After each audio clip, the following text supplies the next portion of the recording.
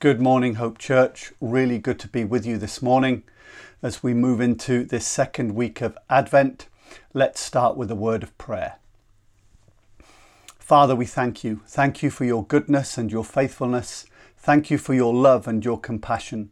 And I pray this morning as we move through this period of Advent, the coming of Jesus Christ, that Lord, you would inspire us, that you would strengthen us, that you would equip us, Lord, that you would speak to us today.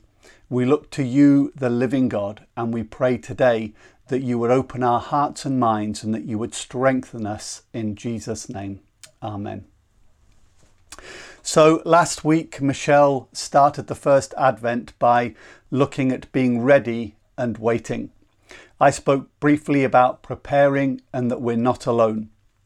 Let me just reiterate that Advent is about coming. The word comes from the Latin. What is important is to know who is coming. After all, who is coming determines how we prepare. If your friend were to visit your house, the preparation would be very different to if the Queen were going to visit your house. We also mentioned that there are two Advents. The first Advent was when Jesus was born 2,000 years ago. This is what we celebrate at Christmas. But we also need to remember that there's a second Advent, and this is when Christ will return to judge the earth. We are living between these two events. We celebrate the first and we look forward to the second. I would also add that how we treat the first will probably impact how we're affected by the second. There are three questions I want to look at this morning. This is all to do with Advent, the coming of Jesus. Who came? It's the first question. Why did he come? And what do we do now? Now, we need a bit of backstory here. For those of us who are not familiar with the Bible or with Jewish history, we need to just fill in some of the story. This is to help us to understand who came and why he came. And so in this section, I'm going to cover the first two questions. The Bible teaches us that God created a perfect world. And yet, as is extremely obvious, we are not in a perfect world. The current pandemic has sadly highlighted many shortcomings in human behaviour. When God created the world, he also gave clear instructions as to how humans are to live. He gave those instructions not to lord it over us, nor to make life difficult, but because as creator, he knows best. Think for a moment about the items that you purchase. Some of the more complex items come with instructions. I recently bought a new camera and have a long instruction book explaining how to use it. These instructions are given because improper use can damage the device. In the same way, God's commands to us about how we should live are for our benefit. Even though we are free to live as we want, it can be damaging to us. Sadly, the damage to our lives caused by our lifestyle choices is all too familiar. Take, for example, the food that we eat. Poor diet can create heart disease, and heart disease kills about 150,000 people in England every year. Or look at smoking. Even though we know that smoking is bad, people still smoke, and it's been the cause of many deaths. Every instruction from God has a purpose. Ignoring it will be detrimental for our physical, mental, and spiritual health. The evidence is all around us. So the first effect of ignoring God's commands is that we are negatively affected in our daily life. Now there's a second effect, and the second effect is that there is punishment. We've seen over this pandemic period that those who have disobeyed the government's law have been punished. How much more for those who ignore God's commands? You may not like it, you may not agree with it, but you cannot change it. Now, before you go saying some nasty things about God, think for a moment. All the ills in our world is caused by breaking God's commands. God doesn't punish us to be vindictive. He punishes us out of justice. All the pain and the hurt going on in the world today can be laid fairly and squarely at the door of humanity. We are the ones that bring pain to others. Think about it. Every war, every starvation, every murder, every abuse, it's all at the hands of human beings. Even environmental calamities are often caused by the pollution and destruction of the world that humans create. Did you know that there's plenty of food in the whole world to go round for everyone? There's plenty of money for all people. But because we break God's command and we're greedy and we're selfish, we disregard what God says. He says, love your neighbour as yourself. He says, give to those in need, help the poor, the orphans and the widows. Do not oppress people. In fact, if humans were removed from the planet, all the earth's troubles would cease. Some think that it's a problem only of corrupt governments, but it's very evident that it's a problem of corrupt people. It's been awful to see just how selfish people have been in the last 8 months. Overbuying for themselves, ignoring guidelines and putting other people's lives in danger. The Bible is true when it says, for everyone has sinned. We all fall short of God's glorious standard. Not one person gets off scot-free. We are all under God's judgment.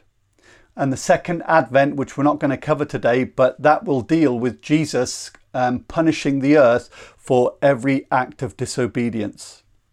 The conclusion here is that mankind is inherently bad. Mankind is selfish and prone to do bad before he does good. Children need to be taught what is right, because doing what is wrong is something they automatically do if they are left to themselves. It also needs to be said that God is not like that. If humanity is bad, as I've shown, then God, in contrast, is good. God made mankind perfect and they corrupted themselves. Why is God good? Because God has wanted to help mankind out of love.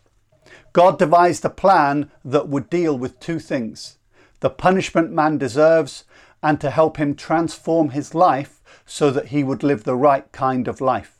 However, this does require human cooperation.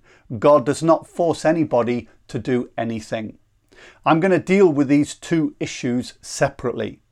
So the first one is dealing with man's punishment. In dealing with humanity's deserved punishment for disobeying God, we run into a big problem. God cannot just forgive. Now that might surprise you. Why can't God just forgive? Because just forgiving bypasses justice. A judge in an English court also cannot just forgive. He is there to administer justice.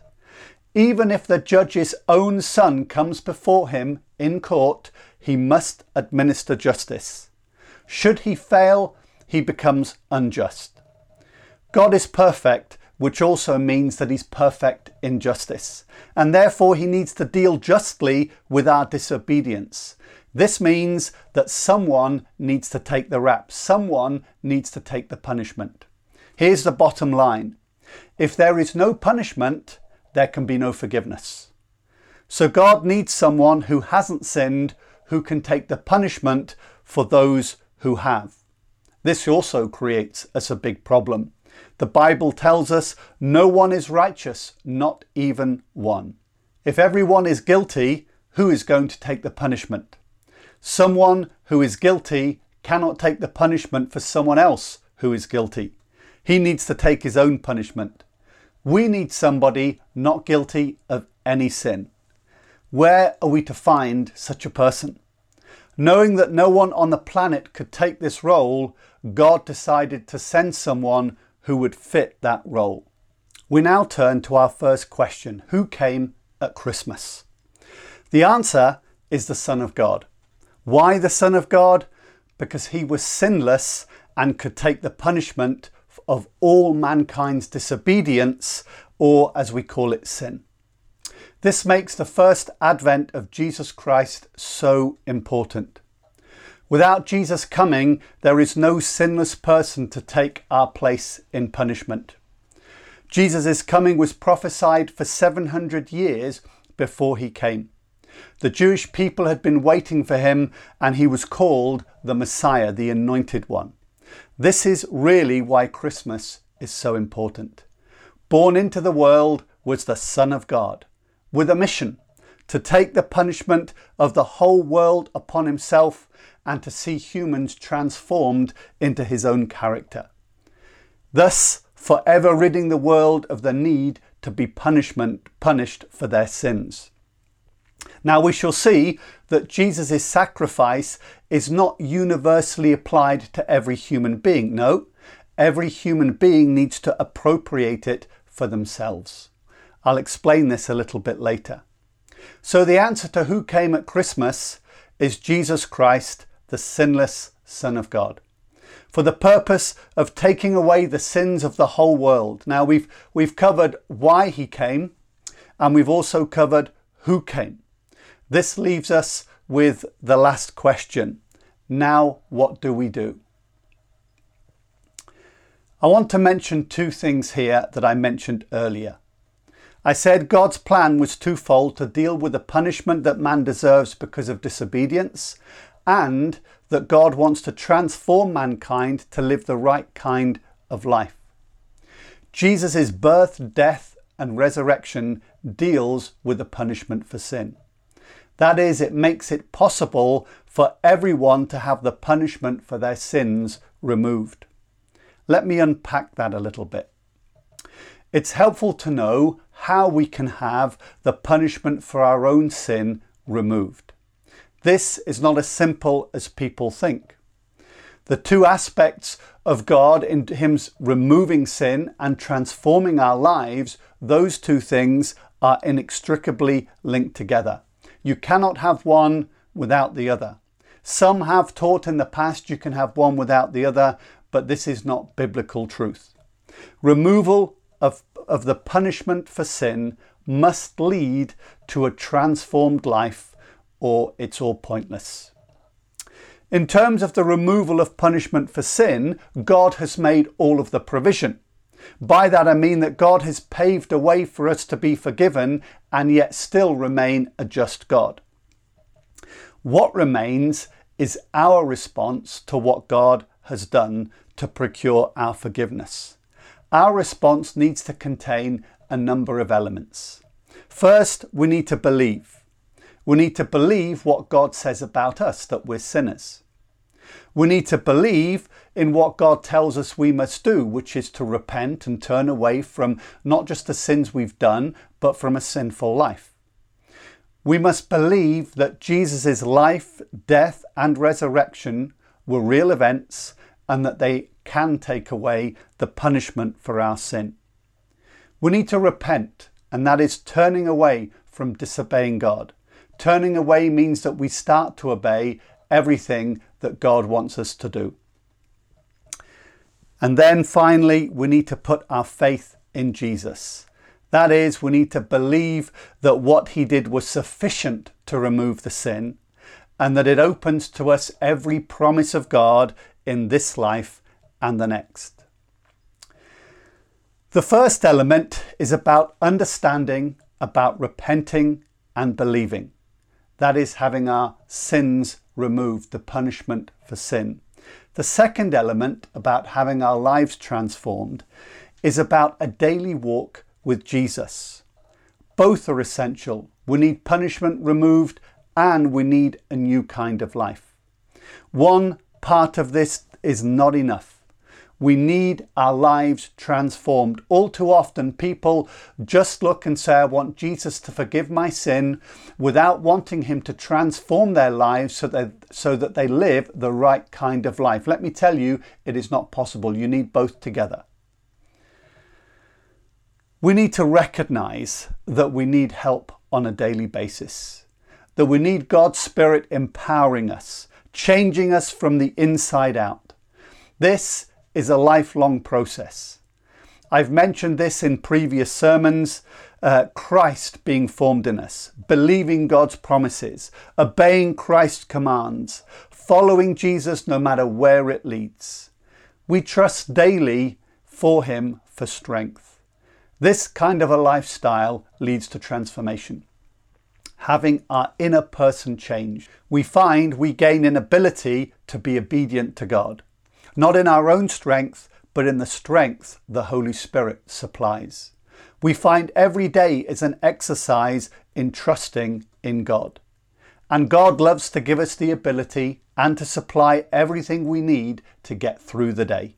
He forms in us the character of Jesus, the fruit of the Holy Spirit, and we become a new creation.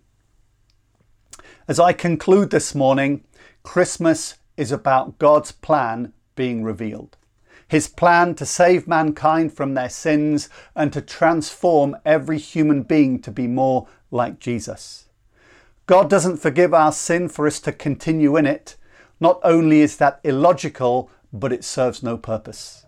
No, in Christ we receive forgiveness of sins and a new life. The two work together.